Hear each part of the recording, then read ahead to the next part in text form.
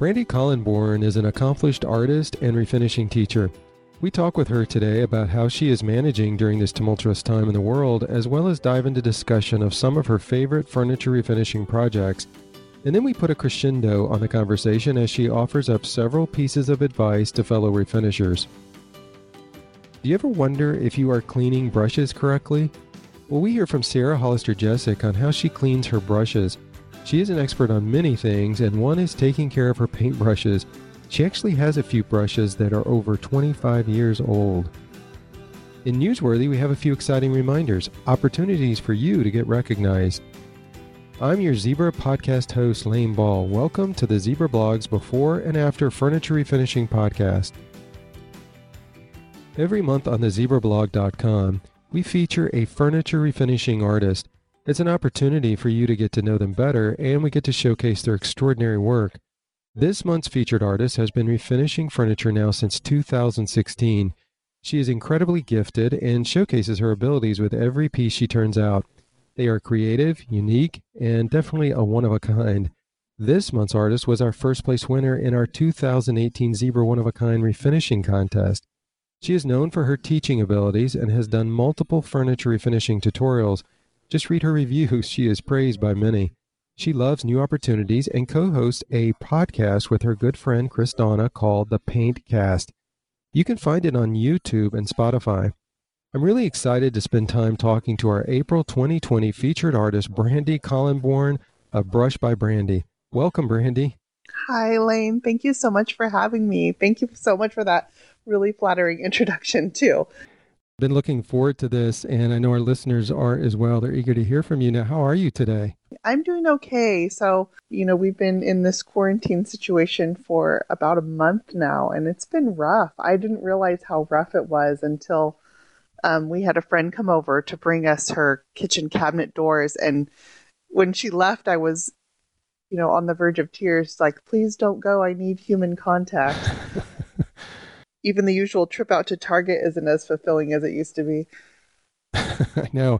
I think I mentioned this on a previous podcast. It's so odd to go out to the grocery store and you see people, but it's like you look at people, make eye contact, and then people kind of go on. It's almost like nobody knows how to be in this kind of thing except be quarantined. So when you are around people, you want to be with them, but then, we're supposed to keep that 6-foot distancing. So it has been a challenge for all. And I think it's in one of those, like you just said, it's been a month now. And I think, early on people were like hunkered down, we can do this. And I think now it's starting to really wear on people, but hopefully everybody will hang tight and this will be over soon. That was really well said. So my husband's been doing most of the shopping for us, and that's just so I can stay home with our kids. And so I finally went out the other day because I needed to get some stuff for their Easter baskets, and that's usually a mom job. But just the social cues are so much different. I wasn't sure how to interact with people. So in the store, everybody kind of sidesteps you when they see you coming, like they deliberately avoid you. And then if you accidentally get too close or make eye contact with somebody, you're not sure. And then it was like a 50-50 mix. If some people were wearing masks and other people were not. So this was just at Target, but even bagging, they wouldn't do our bagging for us. You had to do your own bagging, but you had to keep all your stuff in the shopping cart. Just all these little social cues were completely different than anything I've known before. So, and it is one of those things too that, there's so many things you realize when you get in this kind of situation, what you're grateful for, even being able to spend such, an immense amount of time at home gives you the ability to obviously to spend more time with our families, which is a huge plus. But being apart from other people outside of home, sometimes we take those relationships for granted. And my wife was just saying, I cannot wait till this is over and we can have friends over and have a meal, and share a meal with other people. Boy, you really appreciate, because we have so much in this country and in other well-developed countries, and we take those things for granted. So certainly one of the advantages, I think, is that we'll start appreciating other people even more than we had, because we were without them for so long now through this. Yeah, it's made me want to nurture my relationships a little bit more, if anything, to get back to just people. I'm not really a people person, so to see that side of myself is like, wow, this really is having an impact. It is, and it, yeah. I was speaking of the grocery store. You're talking about your husband doing a lot of the, going out and purchasing things. We've done that here. I'll go out and that way we don't have multiple people going out. But it was almost sort of comical because I typically don't do grocery shopping. I have done in the past. My wife is an excellent cook, so she gives me this list. She was so kind because she gave me this diagram list of the grocery store, like where things would be in the grocery store. so and so I'm got this sheet, and I'm walking around trying to find these things. But now, because it's been, like you said, almost 4 weeks, it's like I know where everything's at now. I said, just make my list now, and I can, I'll be able to find it. Okay. But It is funny because he's been going out. I don't have to make him a map, thankfully, but your wife is very thorough.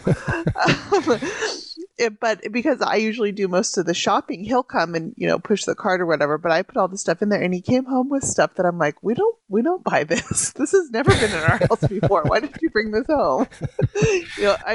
I'm not criticizing at all because I'm so appreciative that he's willing to do that. But some of it I was like, I don't know what we're going to do with this, but okay, you did good. well, she asked me at I think it was the last time. She said, "Now, when you get to some of the freezer section, she's like, look and see what you think we could possibly use, like maybe meals." And I'm thinking, I'm just not good at that. I mean, she has Yeah. the ability. I have the ability to open up the refrigerator and see only what I see. She has the ability to open up the refrigerator and see all kinds of meals. I mean, she can make a great meal out of virtually nothing. But in fact, I know one time we FaceTimed at the grocery store, and I just kind of walked around, saying, "Hey, stop me if you see anything that you think we should get." But That's a good idea. We have our three boys are home, and so number one, three kids, any three kids, but then they all are boys, and we are flying through food. So when yeah, essentials were hard to get, like we just started being able to get eggs and milk and things like that are not scarce anymore. Um, but toilet paper still is, and we've got three kids at home from school, and we are flying through the essentials. So it got a little scary when we couldn't get them for a while. yeah, I'm surprised with the toilet paper. I noticed that too. Just the last time I was at the store, the toilet paper aisle was still empty. I guess they're having a hard time playing catch up, because I think those folks that sort of emptied the shelves created sort of a scare, and now and so everybody bought because it's like, oh my goodness, what's going on? We got to get toilet paper. Boy, it's still. I would have thought by now there would have been sufficient toilet paper on those shelves, but they're still hard to find. Yeah, we have friends that have, like, I'll get a message every once in a while. Hey, have you found any? Where did you find some? We're looking. So I know that there's still families out there that are, they're just starting to run out of that month supply that you may keep in the house and looking for where you can get it. We were able to go online. We have a Sam's Club membership. And if I check throughout the day, they would just pop up randomly and they'd be available for like 5 minutes. You could throw one in your Mm. cart and check out. And so we were able to get an extra package, but it's only one per order. And I'm still a little scared that if that gives us another month, but Well, I guess that's one of the advantages of living out in the country is you've got leaves, right? Of course, are they even out yeah, yet? yeah. Oh man, I hope it doesn't come to that.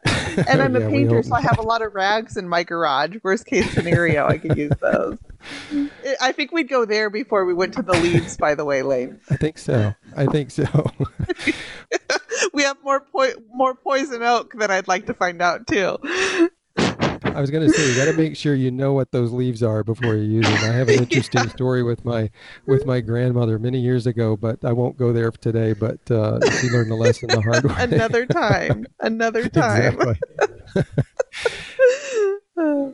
You live in California, but you also have some acreage. I mean, that's those two usually don't go together. No, they definitely do not. So we're native Californians. We've lived here our whole life. My husband and I have known each other since we were kids, and we grew up in a fairly, populated area. That's the most common is higher density living here. We moved around a lot. We lived in apartment complexes. We didn't have a lot of money growing up, and so our dream was to build our own house. And we had bought a house a few years ago that we thought was going to be our dream home that we were going to fix up, and it was on a little bit of land. And we got knee deep into the remodel, and we're like, we're fixing someone else's mistakes every step of the way. This is never Mhm. going to be the house we want it to be because we're compromising on everything. And so we ended up selling that house and took a leap of faith, and we bought a vacant lot, 5-acre lot. We're about 40 minutes outside of Sacramento, between Sacramento and Lake Tahoe area. Mhm. So we're below the snow line, but still we're in this tiny little pocket town that has 5-acre minimum lot sizes. So we have 5 acres, but still close enough to civilization that I can get to Target within 10 or 15 minutes, and Costco, and there's libraries, and we're not cut off. Actually, if you go across the street from my house, it's a golf course. So Oh wow. so yeah, it sounds rural, but we're not cut off from society by any means. And so we bought this lot, and then we found an architect, and we designed our house. Looked through, I would stay up at night just looking through thousands of floor plans on Pinterest and on the internet, and what would I change about this one, and what about that one, Mhm. and what were our must-haves. It made us really evaluate how we live as a family, and that was a really cool process to be able to design our own house. What rooms did we want to have? What were, extras that we'd like to have? Um, and so we designed our house with this architect. It came out and broke ground. And about a year later, we moved into a shell. We had a contractor build it to a shell, Mhm. which means that it was done through drywall. But there was no cabinets, no bathrooms, no nothing when we first moved in. And we moved into this vacant shell with our 3 kids, started putting the house together on the inside. And so that's been a longer process than I thought it would be. I think it always is, Yeah, but it is. honestly, I have to say, from where we came from as kids to where this is our dream. We made our dream come true. We are living in Mm. our dream home, and it's a sense of settled that I've never had before. Like, I don't feel like we need to look anymore. That's such a good feeling, isn't it? Yeah, it really is. I didn't know if we'd ever have it because our last house we lived in for 10 years, and it was home. But I started seeing the neighborhood kind of take a downturn, and we weren't that thrilled with the schools. Thankfully, we got into a charter school off of a lottery system, that let us stay longer than I thought we would. But I never felt like, this is it. This is Mhm. where we're going to stay.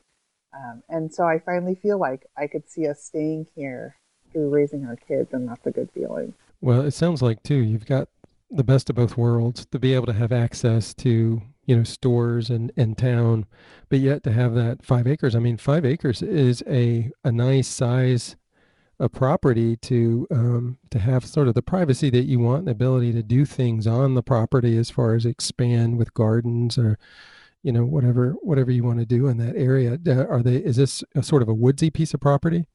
We have a lot of oak trees, so we're primarily Mm. white oaks. We had to clear a lot of it to put the house on, so we cleared about 30 trees to put the house down. But because we're in a neighborhood, so our neighborhood, it's a circle neighborhood with 3 gates, Mm-hmm. and everybody's on a 5-acre parcel. Now, all of these parcels were developed in the 80s and 90s. People built the houses on them, but Mm-hmm. this lot sat for the people we bought it from owned it for 15 years, through the market crash. They were hoping to get Mm. the land value back, and it never came back. Mm-hmm. So they sat on this lot in the middle of a neighborhood, but all the homes, all the other 5-acre lots around us are developed. So it's not, we don't get, they're out here, but we don't get like mountain lions, and it's not heavily Mm-hmm. wooded. But we get deer and turkeys, and we're putting in a pool right now. That's our outdoor project. And then, we have Mm-hmm. goals. We want to have gardens and stuff, but it's funny how all that stuff gets kind of pushed to the side. And by the time we get it, it'll probably be 10 years from now that we finally have a garden, because there's so many things to do out here. I bet your boys love that property. Oh, it's so awesome. It's so awesome to be able to just say go outside, and I don't worry about where they're going. They just go, Uh-huh. and they stay on our property, or even if they go out into the street, because it's a circle neighborhood with the 3 gates, they can stay in the gates and there's no cars. So it's nice that they can just go, and they don't have to ask me, or where and what they can do. And we put up a tree swing for him this last week, and they've got a trampoline out here. And I don't know, watching boys play on land is just, they were building a sign yesterday out of scrap wood, and it's just they have this creativity that's really awesome to see. That's so satisfying. Well, how did you manage your time, or how do you manage your time between building a house and your refinishing business, as well as raising the three boys with your husband? I mean, that is talk about having your hands full. It's been a lot. And my husband works full time, and he's the one doing most of the skilled labor. So he's doing a lot of the tile work. Hmm. Um, he's working on tile work right now because we still are redoing our master bathroom. You know how the parent space always waits till the last, right? So we got the Yep. kids' bathrooms done, and now we're working on the master.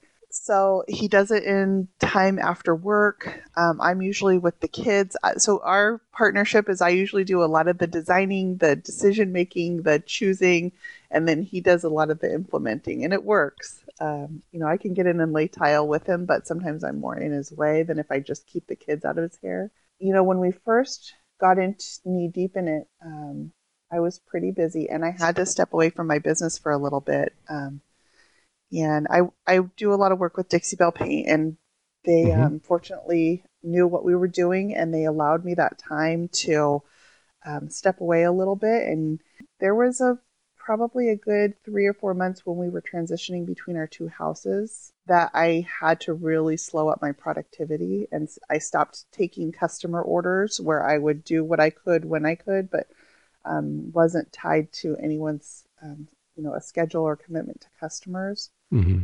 So I feel like we're kind of on the other side of that now, but there was a lot of compromise to get this done, and still, I was scared, like, will my business come back from me taking this little bit of step away? I didn't abandon it completely. If anything, I used that time to involve my followers in our building process. So I did a lot Hmm. of Facebook Lives where I would share what it looked like and what we were working on. I would share photos of our house with nothing in it and our kids sitting in the middle of this drywalled room doing their homework, and hanging out in our camper while our contractor was working. And there were things like that I loved sharing with our followers because so many people could relate, or they want to build, and knowing that real side of it was Hmm. nice to be able to share. I'm sure a lot of, I mean, that's just such a interesting part, actually building a home, especially from scratch, starting from the ground up. And I'm sure a lot of folks enjoyed seeing that happen and still do as you continue to work on it. Let's talk about your furniture refinishing business. And I always like to ask this question because I think it's interesting and our listeners enjoy this. But how did you get into refinishing? So we have rental property in Sacramento, and we had a really bad experience where one of our tenants had left the property and they just destroyed it. And we went in and had to clean it all out. They left all their belongings behind, kind of abandoned it. And in California, you can't just dispose of their belongings, you have to store them. And try to make contact and get them to claim it. And so we stored all the stuff, which included all their furniture. I ended up leaving it in my garage for like a year. And I came back when I finally could look at it again after we'd, gotten over the initial heartbreak of having to fix this house back up. And I had all this furniture and was like, what do I do with it? I grew up frugal. I'm a frugal girl, and I couldn't put it all out on the curb you know, so I looked up painting it. It had damage to the finishes. And so I read, when I first started painting, it was sparse as far as knowledge out there. There wasn't a lot of people that Hmm. were sharing techniques and information at the time. There were just a few that were doing videos and a little bit of blogging. It just, the world hadn't quite opened up at that point. And so I read what I could, and I went to the craft store and bought whatever cheap supplies I thought were the right ones, and I painted it. And it looked nice. And my husband said, nope, it's not coming in our house, because he knew where it came from, that it was from our rental. He said, no, I want it gone. Get rid of it. I'm so over this situation. And so I sold it. And then, I did another and I sold it. And then I actually had a repeat customer who suggested that I take come up with a business name and put it on social media. And I was like, there's a market for this stuff? What? Okay. And I did it. put myself on Facebook, and I started lurking in all the groups, all the painting groups. I was watching Mm-hmm. and soaking up whatever information I could. And then it wasn't for probably a year in that I started actually posting and sharing my own work. But I was in for a while just watching everybody trying to, when I go in something, I'm all in and Mm-hmm. trying to just educate myself with everything I could find. And it just Well, grew. It just grew leaps and bounds really quickly. I started getting a lot of local customers, and my following on my social media was growing, and I was trying to learn how to um, manage that aspect. So it's crazy to look back on now, because from painting in my garage to where it is now, I never could have even imagined. that's exciting to see that how your business has unfolded and to such success. And tell us about your creative background before refinishing furniture. Have you always been a creative person? I've always been a creative person, but I didn't know how to exercise that. So I have a degree actually in finance and sociology, and I worked for the state of California. So I was more of a numbers girl Mm-hmm. before this. And uh, so I never had found a medium that really suited me. I took art classes in college whenever I could as an elective, if I had the opportunity. But by no means was it professional, or most of this is self-taught. Man, what a benefit that you have to have that finance background in business. Because a lot of times, I mean, truth be told, a lot of times, when you look at different types of abilities, that we don't always encompass as much as we'd like to encompass to have a successful business. I mean, sometimes creatives are extremely creative, successful in creating, but maybe it's more of a challenge to run the business side of it. They actually, have the ability to look at it and say, I've got to be able to make a profit at what I'm doing for this for the longevity of the business. Be able to have that in your background is just that's tremendous. That is so true. I think it's been helpful, and I can sit down and know how to file our tax returns. I can whip up a set of business tax returns without an issue. Things like that. Keeping books are is something I'm pretty strong at. So yeah, I absolutely agree. Everybody, of course, I've got my weaknesses, and there's a lot of times when I know what I should be doing is not what I am doing. Some of my weaknesses are I'm not great in the technical aspect. So I did build my own website, but I built it myself to this point, and it's to the point where I need to hire it out to somebody else. And that's not my strength at all. I literally dread working on it because it's something I have to figure out along the Mm-hmm. way. So I totally value, at least I don't have to do that with my tax. Well, that is something that I think a lot of people do dread.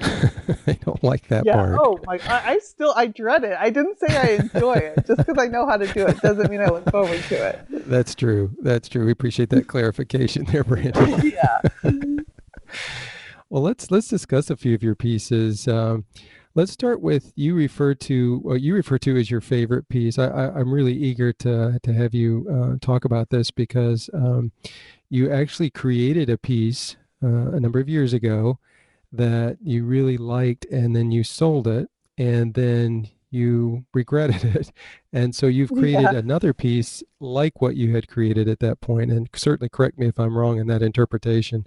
No, you're absolutely right. So I did a piece back in 2017, and I really liked it. It was a really cool finish with patina paint and metallics, and it came out beautiful. And at that point, we were still living in our old house, and I struggled with it. Like, I love this finish. I just don't have a place for it. And what do I do? Do I keep a piece of furniture just for the sake of keeping it? And I would think in my head, like, I can't do this. I can't love them all so much that I want to keep them. I gotta let it go. And I sold it, and I regretted it ever since then. I was like, oh, there's never going to be another one. What did I do? I wish I had it. And so I had a buffet in my house, and I was like, when we move to our new house, I'm going to refinish that buffet. And I felt intimidated because it had to live up to the standards of that original finish that I had. That was what Hmm. I had in my head. It had to be that level. So I was nervous that I was just going to disappoint myself. So it sat in my garage for about a year after we moved. This buffet. It was this beautiful Drexel buffet, one of the nicest pieces I've had, and I kept it for myself. And solid mahogany, just gorgeous. So I finally had some time where I was like, okay, I'm going to tackle this buffet. And I must have reworked that patina probably 3 or 4 times to get it, because patina is a natural process. Patina paint has metal particles in the paint, and you spray it with a reactive spray, and it actually corrodes the metal that's in the paint. Mm. And that's a natural process. So you don't have always total control. You've got to, spray it and walk away and see what the metal does. And I would come back and there would be spots that were too light, some were too dark, so I've got to rework those spots. And it took me quite a while to get it to where I felt like it was. And I don't know how the first one happened. The first one happened just by pure luck, I think, because I didn't know what I was doing. But I feel like it finally came around to where it was a finish I was happy with, and so that's in my dining room now, the replica of the piece that got away, and I really love it. I really do. I don't feel bitter about it, so that's a good thing. Well, I want to let our listeners know that they can check out the pieces Brandy is discussing on our podcast by going to the zebrablog.com and clicking on Brandy's feature page. I'm actually looking at the piece your first piece, and then I'm looking at the piece that you did, that you've kept. And it's really funny because it's like I go back and forth. I'm like, now I really want to figure out which one I think is best. Yeah. But each one, every time I decide on one, I go back to the other one. Like, no, but I like this thing. But then I go back to it's just, and that's a compliment, because I know it's got to be really difficult to replicate something, especially something that has such artistic, expression throughout the whole piece. But it's just you've done a great job. I mean, it's really, both of them are really, really beautiful. Yeah, I'm with you that I look at them and I'm like, there's things I like better about one and things I like better about another. I just did, I did a vanity recently, and it was a purple vanity with some bold flowers. And then I got a couple orders for that same finish on other vanities after that. So I ended up doing 3 of them back to back. Wow. And on each one, I can look at it and say, I like this vanity better, but I like that mirror, but I like this flower placement. So each one, even done in the same finish by the same artist, is totally unique and totally different. And that's what I love about this is you can ask me to do the same finish, and even the same person with the same hands, it's never going to be the same twice. You're exactly right. Well, now you talked about the patina. It looks like there's a lot of blending that took place. How many colors were incorporated into this project, do you think? Oh gosh, I have 4 in there, I think. I've got a silver, a little bit of silver metallic, and then more of a warm champagne metallic, and then the bronze patina paint, and then there's a little bit of copper in there, and then it's over a base of some flat colors, but there's a few metallics in there, and then the patina paint's in there. And trying to get them to meld together to just the right amount of metallic, to just the right amount of patina. It was a challenge. I bet. Well, it's sort of, I guess you would classify this as an ombre effect. What's interesting for me, and my reflection of it, is that it sort of has I call it kind of a Monet-ish effect. It's very impressionistic in style, and I like it because you can see the artistic work done. And we're going to talk a little bit in a few minutes about a couple of other pieces that have a blending that's a different type of a blending. It's such a smooth blending. You see no line. You don't even see the break between where the colors change. But this is more, again, this is my interpretation, more of an impressionistic style that was achieved in this. I love that description. I feel like you're right on. If you zoom in to some up close photos, you can see that every brush stroke matters. Every brushstroke has a direction and a pattern that brings the 2 colors into each other. So it is very impressionistic, and the brushstrokes are very deliberate. Well, I want to discuss 2 pieces that you mentioned on the blog and the question and answer blocks that our listeners can go and check out. We asked you what your favorite furniture style is, and you shared 2 styles and showcased those styles. And I'd like for you to describe the style, so we can kind of get that defined. So maybe those that are new to furniture refinishing will get an education on these 2 specific styles that you're going to share. And then I want you to tell about the pieces that you refinished. And again, folks can go out there and look at these. But the first one is the Hollywood Regency style. Tell us about what that is, what defines that, and then tell us about the Hollywood Regency style piece that you refinished. So Hollywood Regency is a really cool time period. It overlaps mid-century just a little bit, but it's not quite into the ornate styles that came up in the 60s and 70s. So it still could be considered a mid-century style, but it's fairly clean lines, a lot of fluted legs, tapered legs, still fairly flat fronts, not a lot of curves, a lot of straight lines. Um, so it's got the simplicity of the mid-century, but just a little bit of detail to it that just, I'm drawn to it. I'm just drawn to that time period. It still has the quality of manufacturing before they figured out, mass producing, and it's not overcomplicated. It's just got the right amount of detail. And so that's one of my favorite styles. And I don't think I think I'm alone in that sometimes. A lot of people prefer the curvature, but I really like the flat, the clean straight lines. My mind likes symmetry, and there's symmetry in it. Tell us about the piece that you did that, again, folks can go out and look at, which is a Hollywood Regency style refinish piece. So the Hollywood Regency style piece that I did, it's a gray piece, and it starts out, it's a gradation with a dark gray at the bottom and moves up into a lighter gray at the top. And I used sort of a frame in my blending to kind of frame out some of the drawer details on there. It's my style. I didn't find my style. My style found me, in that it was a technique that I did, and people continuously told me that I did it well, and I kept getting requests for it. But it's that, where one color blends into another and you can't see the definition between the colors. That's just something my eye is drawn to, the smoothness, the symmetry. And so those smooth blends were something that people told me that I did well, and that's become what I'm most recognized for, is those smooth blended transitions. But on that piece there, you can see it's got the tapered legs of the Hollywood Regency style. It's got a very square shape. It's got beautiful hardware. The hardware on Hollywood Regency is like old jewelry. It's just, it's got faux keyholes on it. Just the little details. That's what I enjoy. It's not over the top, but it's just got those details that draw your eye to it. It's so much fun to look at. I just like the other two pieces that we were talking about earlier. I've looked at it and studied it and tried to figure out where those lines are, and I can't find them. So good. That means I did my job well. You did. It is just amazing. As I go on, I feel more pressure because I know people are zooming in on those photos looking for them. So I have to hide those transitions even more now. Yeah, for sure, especially when you become an expert at it. Now, this may be a crazy question, but from somebody who's not done ombre before, you're up close painting, but are you constantly going back and looking, or are you just continually right up on it, just working your way through the process?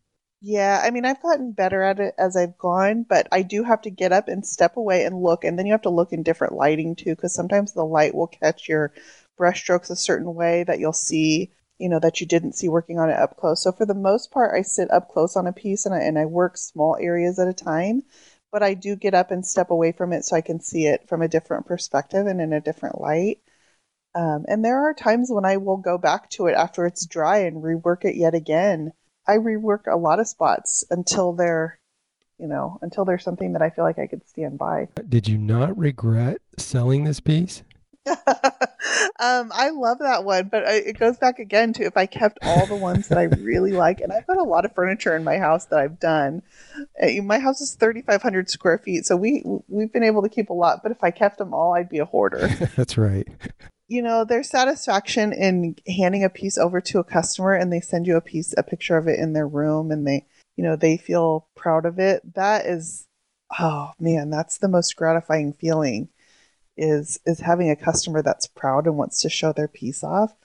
I don't know. I go back and forth between mine, and just feeling like I gave someone a gift at the same time. I think that's the mark of a true artist, really, because it's essentially like canvas painting. You certainly have some of those pieces in your home, but to be able to put up a piece and someone buy it, or whether it's commissioned, you did it for them because they requested or because they saw it hanging for sale, for them to buy it. What a compliment, to buy it, hang it on their wall. Yeah. Same thing with furniture, to be able to put this piece, in their home. There's no greater compliment with respect to your artistic abilities than to be able to see that. I'm sure that's true for everybody who's a furniture refinisher. A lot of my pieces too, I keep a stockpile of unfinished pieces. We have a building on our property, and I keep unfinished pieces, and then customers can come to me and say, I'm looking for a dresser. Here are the colors in my room. So, and then this Hollywood Regency piece is one example where we design these finishes together. Me and the customer will sit down and look at pictures of their room, and they'll send me pictures from Pinterest, and I'll send them, a few pictures of what's in my head, and so we design them together where it's a collaboration. So I feel like even on that piece, I couldn't even take credit for the full finish myself because it was brainstorming with another person, and I do that a lot with my customers where I can't even take credit for the finishes because sometimes they'll come to me with a color and we run with ideas from there working together. So Yeah. this is just as much hers as it is mine. Well, the next style you mentioned that you favor is the Empire style. Now, that's popular with a lot of people, but if you would, Brandy, describe it and then tell us about the piece that you refinished in this Empire style. So Empire is, I thought it was funny when I saw my answer to this question. It's got a lot of the same clean lines, flat fronts that Hollywood Regency can have. And then it's just got that little bit of detail again. So an Empire usually has a curved leg. Sometimes it can have a curve at the top, but it's got a very ornate leg. And the rest of the piece is fairly flat. So it went back to that, just a fairly flat, simple piece with symmetry and clean lines and just the right amount of detail. And that's what Empire is. So I saw, that was some self-reflection there. I saw what my eye goes to is just that little bit of detail, where you can really appreciate the detail on it because it's not so overdone. And I love those curved legs that Empire has. Just they've got gosh, I couldn't even describe it. You really have to look at the picture, but look at the legs on that piece, and you'll see that is definitive of the Empire style. They're pretty heavy pieces as well, aren't they?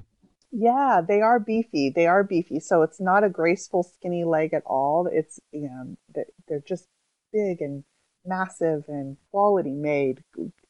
Going back to the original ones are some of the best quality pieces I've done. Well, now this piece that we featured on the blog, which is an Empire style dresser, it's a yellow piece. It's really creative. Even the hardware is very unique. But you'll have to tell us about what the effects were, what kind of technique you used on creating this look, because it appears to me it's tonal, it's one color, but it has some depth to it even within itself. So how did you achieve that? Yeah, this piece has kind of a funny story, and I'll tell that to you really quick. Is that another painter and I were going to do a live together, and she dared me to do a color that I was really uncomfortable with.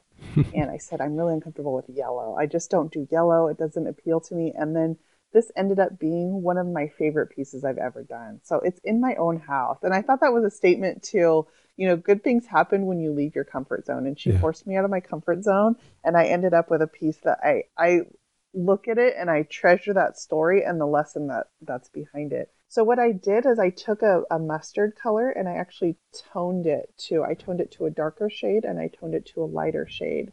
And then because it's the original mustard color, when you blend it into itself in different tones, it always coordinates, if that makes sense. Because I made a darker shade and a lighter shade of it, and then it coordinated. It was a very flat front, and I used shading a lot to create depth and interest where there isn't any otherwise. And that was what I did here, is I took a very just flat front drawer and added a little bit of shading with a darker tone and a lighter tone to frame them out. And then with the interest of the hardware, that was all it needed. It's not over the top. It's very much like the style itself. It's just got the right amount of interest. Well, certainly is beautiful. Thanks for sharing the refinishing details about your favorite pieces, Brandy. Our listeners always love hearing refinishers discuss their work.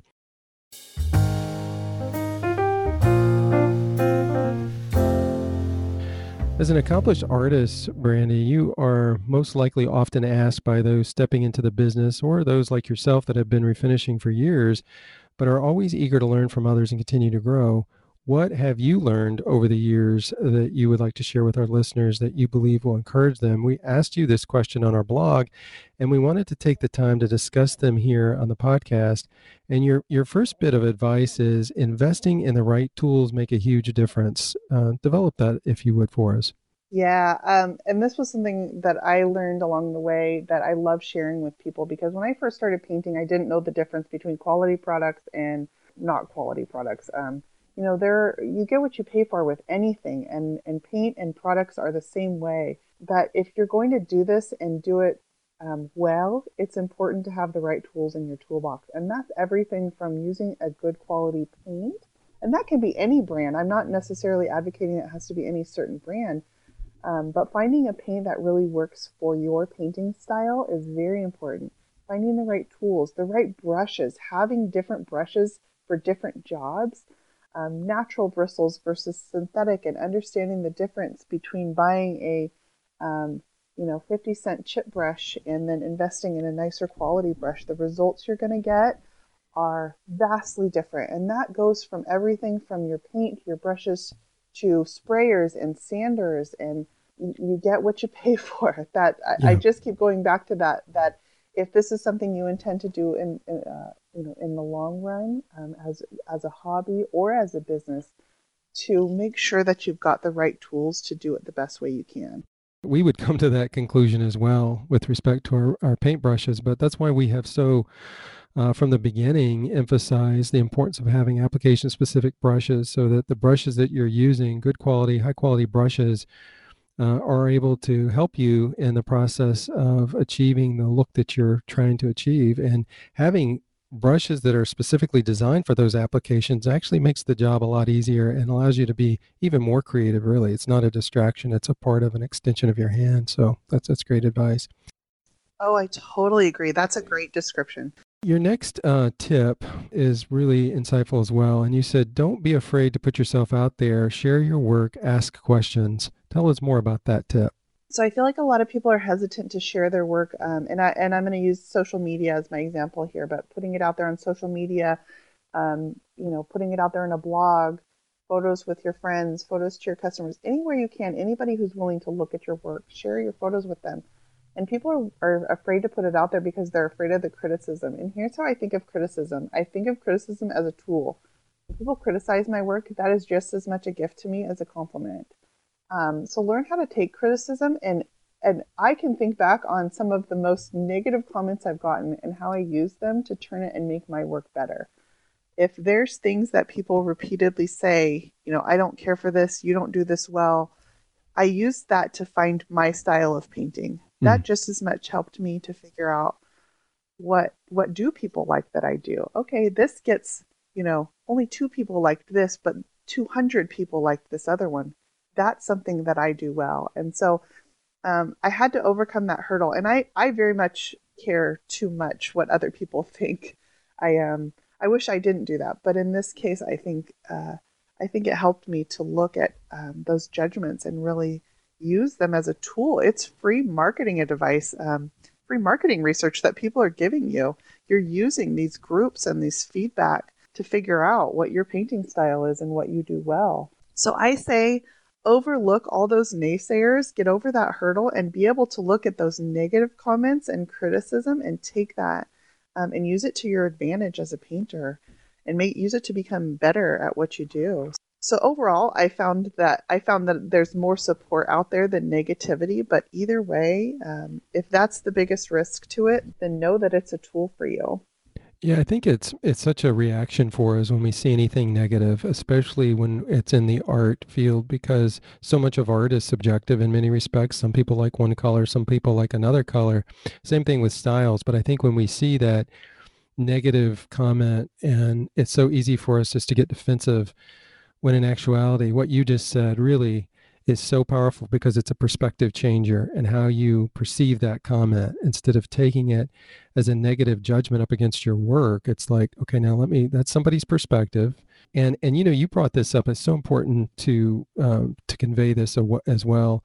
You mentioned this in your comment on the blog, but you talk about the fact that the painting community is a very supportive community, and that's what, at least we've seen that, and that's why it's so much fun to be a part of this community, is that it's like everybody wants to see others achieve success in this. And so there's a lot of cheering on of one another throughout the process. So when you see a negative comment, instead of getting defensive about it, take a few steps back and look at it and think through that comment. That is, like I said earlier, that's a perspective changer. That is excellent.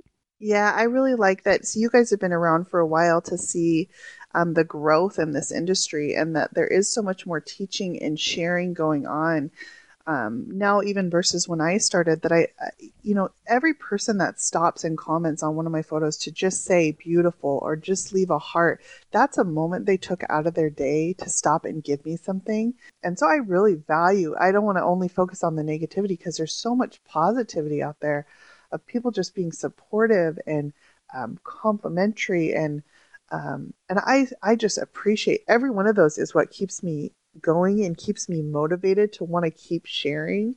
So there's so much value and encouragement out there, and I want to thank everybody who's even listening for every time they've stopped and said thank you and given a heart and a like and a thumbs up or whatever it is. That each one of those has touched me and encouraged me. That leads really well into your next bit of advice, and that is to immerse yourself in learning. Yeah. So, when I go into something, I go all in, and there's so much information out there in the painting world. There's so much information as it's opened up and people are more and more willing to share.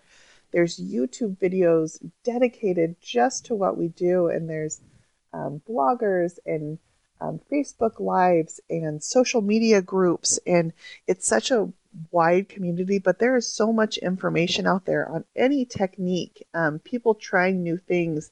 Like, I like to think that what I do is saving people time. I will go out there and make the mistakes for you beforehand, so that when you do it, you can do it the right way the first time. And there's a lot of time saver tips out there, but go out there and research whatever technique it is you're doing and see the different ways that people have done it successfully. But immerse yourself, look for those learning opportunities out there. I usually say that I think it's like putting an outfit together where we're all given the same basic black dress, the same basic tools, and then it's how we choose to accessorize it that makes the difference. And that's where our artistic eye kind of comes into it. But you can go out there and learn all these different techniques, and how you put them together is what's going to make you unique as an artist. But take advantage of that. People are willing to teach you, and they've made these mistakes before. Check out YouTube, check out their blogs, check out all this stuff. That's supporting another artist as well, using their teaching to learn your craft. Well, and I like what you say too, because you said there's no point you cannot recover from with a new coat of paint, right? You don't take it too serious. Oh my gosh, yeah, that's a hard lesson to learn. Is it always looks worse before it looks better, right? Is you have to just be willing to get through that ugly phase and trust yourself a little bit that you know how to recover. I think that's where confidence comes from, is that you've made mistakes and you've recovered from them, that no matter what you do, you know how to recover from it. That's an expertise right there. Well, the next bit of advice is really good as well. Don't try to paint like someone else. Yeah, I think people are, when you're looking for your style, you're looking out there to try to duplicate somebody else's style, and that may not be yours. That may not be what suits you best. So I say, I didn't find my style found me. Let your style find you. Figure out what you do best, instead of trying to duplicate somebody else's. And you may have something totally unique that blows this world apart, which, that's what we're all always waiting for, right? So no, do you. It's kind of a self-fulfilling prophecy. If you only ever paint like somebody else, or if you only ever paint white, that's the one I hear the most, is people only request white. Well, if you only ever do white, people are only ever going to request white, because they don't know what your range is. So you've got to show people that you have range, and that involves a level of risk to step outside your comfort zone. And show them that you do colors and you do transfers and you do blending and you do layering. And because if they don't know that you've got those capabilities, then they're always just going to request the white. Yeah, and that may be somewhat of a business decision, or at least the fear side of it may be from a business side, afraid that they'll create something that's so unique that others won't be drawn to. But I would imagine there's a process there, of maybe working on those unique styles that you're trying to develop, maybe while still doing some of the basic, stuff that is going to sell in your community. And I would imagine you would just have to take and figure out, how much time that you need to spend in order to continue to stay successful and lucrative. Yeah, there's just as much value. So in range, by showing range, that means showing that you can do the basics and you can do simple Hmm. finishes, but you can also do the very exotic finishes. So, and everything in between too. So I think what you said is a great point that doing a mix of both, put out 5 pieces in a, very common and finish that has more mass appeal, and then throw in one in there that has, something more daring to it, and then people will be able to see that you've got Hmm. range, that you can do from A to Z and then everything in between. So just throw one out there every once in a while. What I always tell myself is I do not have a piece to date that has not sold. Some of them sit around for longer than others. They always find their home. So it may take a little while, but sometimes you just need that piece for your portfolio too. Sometimes it's just a portfolio piece where you needed it to show that you can do this style. And now you've got it out there, you've got your photos of it. If you end up repainting it, then it served its purpose. But more often than not, they find a home. Well, I have to warn people, this last bit of advice is going to require a little bit of patience. And not all of us have a lot of patience, but your last bit of advice is really good to close on. But you say your finish is only as good as your prep. Explain what you mean by that. What you start with as your base, that defines the rest of your finish as well. So if you don't take the time to clean it and degrease it and get rid of any chipping or Hmm. peeling in the finish, then everything you lay on top of it is laid on top of grease and dirt, and it's laid on top of chipping and peeling. So you have to learn how to read your piece. What does it need? Some pieces are going to be bleeders, and if you don't correct that in your prep, then that's going to be something that plagues you throughout your entire finish. It's going to continuously bleed through your paint. Those are when the tannins from your wood start leaching through your paint and Hmm. discoloring your paint. That's going to plague you through that entire finish. And even in the life of the piece, it will continue to discolor over the life of it. If your surface was abnormally slick and you don't put down a gripping primer, or give it a scuff sand, then that finish is going to chip and peel as you use it. As you put a candlestick on top of it, it's going to pull your paint off the top. So your prep is really you laying the base for this finish. I have to say, I probably spend more time prepping a piece than I do actually painting it, and that's a testament to how important it is. Whether it's patching veneer, gluing, repairs, filling holes, sanding smooth spots where, bites have been taken out of it. All of that adds to the quality of your final finish, and skipping those steps, it almost takes away from any time that you would spend painting that piece in the first place. Well, and I think, it's so important to realize that once that piece is sold and goes out the door, you want that piece to remain as it was. I mean, you don't want anything to happen to it that was because of something that you missed out in the process, like those tannins bleeding through or chipping taking place that shouldn't be happening after the piece is sold. So that's really good advice. I think that struggle is that at least so many that I've chatted to, when you ask them what the least favorite part is, it's the prep. I mean, prep is a difficult. Oh, always. Yeah, it's like asking somebody, do you want to go clean your house? No, nobody wants to go clean your house, but you do it because you have to, and that's the same thing with nobody likes prep. Yeah. Yeah. If there was anything I would hire out, it would be prep. I hate it. I hate doing it. But then I always want to send a piece home with a customer knowing that it's going to have longevity. Some of these pieces I'm working on are 50, 100 years old, and I want them to have another 50 or 100 years Sure. of looking just as great as the day I sent it home. So I don't want to put my name on something that I feel like after a couple of years I wish I could hide it. Although there are a couple of those out there too. You learn from those too, don't you? Exactly. Everything is a learning experience. Exactly.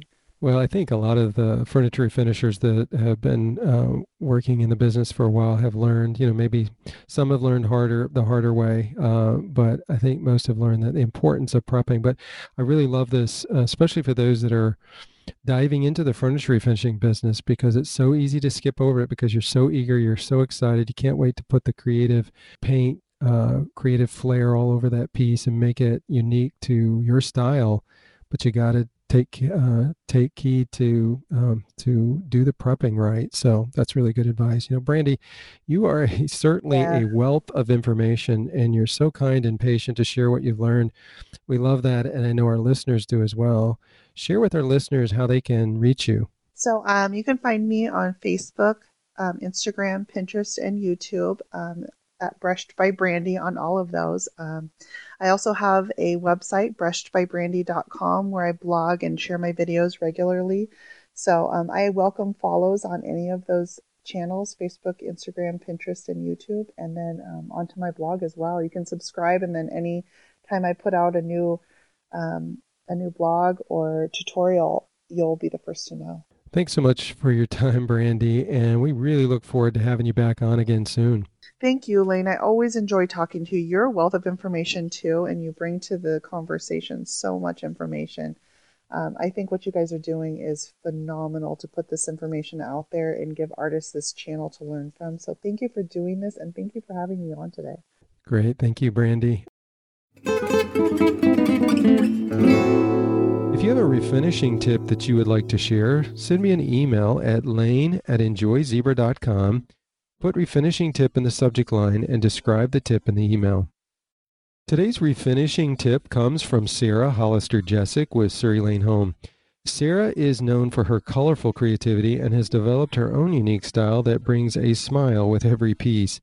Sara shares how she cleans her paintbrushes, and we are happy and honored to say among the brushes in her toolbox are our very own zebra paintbrushes.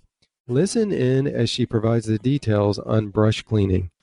Hi there. I'm here to talk about how to clean brushes to keep them for a long time when you're using a water-based product.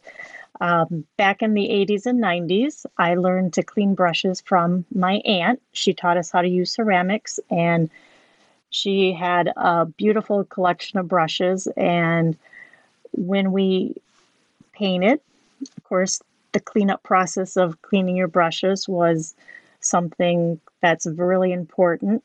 And she had us use a special soap.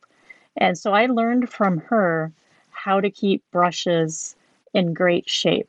I even have some brushes that are now over 25 years old because I learned at an early age about keeping brushes clean so I would have them.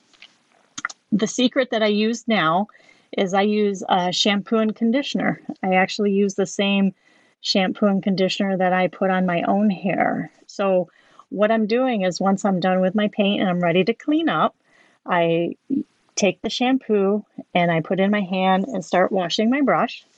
And once that is clear, I go ahead and put conditioner in it, and then I leave it for a couple minutes, and then I rinse it out, just like I would when I clean my own hair. This has been used on all my brushes, whether it's real hair on the brushes or synthetic material, and it really just keeps the brushes in great shape, keeps them from breaking, and it also keeps them really soft, which I really like when I'm painting. A paintbrush is one of your most important tools, and it's just a great way to keep them in tip-top shape. I treat all my brushes the same, from the very inexpensive ones to my very expensive ones.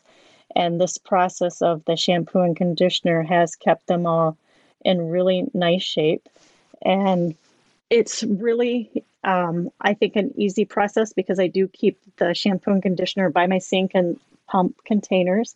And so it's there and ready to go. So when I'm done with a project, I have the easy cleanup task of keeping the brushes or cleaning the paint off the brushes so they end up being able to have that nice soft feel once they are dry. And I do always put my brushes in a cup or container facing up. I never put them down with the bristles touching something. Thanks, Sara, for sharing this tip with us. If you would like to learn more about Sara and her work, she can be found on Instagram and Facebook at Surrey Lane Home. Surrey is spelled S-U-R-R-E-Y. So again, that's Surrey Lane Home. Our April contest, the Zebra Review, is still accepting entries through April 30th. This month's theme is Home Sweet Home. And we're asking you to enter pieces that you have refinished and kept for yourself. The pieces just have to have been refinished from January 2019 through April 30th of 2020. We're asking you to post your pieces with the hashtag #TheZebraReviewHome. That's hashtag #TheZebraReviewHome. Our quarterly contest, Zebra Collective, is still underway, and it's all about the theme of spring colors, transfers, or exposed wood. Tag your pieces Zebra Collective, that's hashtag Zebra Collective, and you have until April 23rd to enter. As many of you know, we are currently hosting a Support Small Businesses giveaway. Each week we ask a question, and you can participate by answering the question in your Instagram stories. You can go to our Instagram account Zebra Painting or Zebra Home Painting to learn more. The winner each week gets a $50 gift card from a local business of their choice. Many of you have inquired about purchasing our Zebra paintbrushes in kit form online. Well, we are happy to tell you that our blog shop is open. We have several really exciting kits at affordable prices as well, and we offer free shipping to U.S. customers. We regret that at this time, free shipping is not available to our friends outside of the United States. Recent price increases have made that an extreme challenge, so we will let you know when and if that changes. We are blessed with an incredible team here at Zebra. We are often referred to as the Zebra Crew. We are so excited that our very own VP of Sales, Bree Hansen, had her beautiful little girl, Emma, back in February, and the whole family is doing well. Well, Bree is back to work, and we are excited to announce that we will be featuring her on our Zebra Home Painting Instagram account and Facebook account with her new crafting videos. They will be called Zebra Home Crafting with Bree. The first one will debut next week, and you will absolutely love her creative, fun, and unique ideas, so stay tuned. We hope you enjoyed this episode of the Zebra Blogs Before and After Furniture Refinishing podcast. Today's episode is also featured on the zebrablog.com along with contact information for today's guest. Your comments and suggestions for future episodes are always welcome, and we encourage you to share those by clicking on the podcast slide in our header at thezebrablog.com. That's zebra with an I blog.com. Thanks for listening. Stay safe and happy refinishing.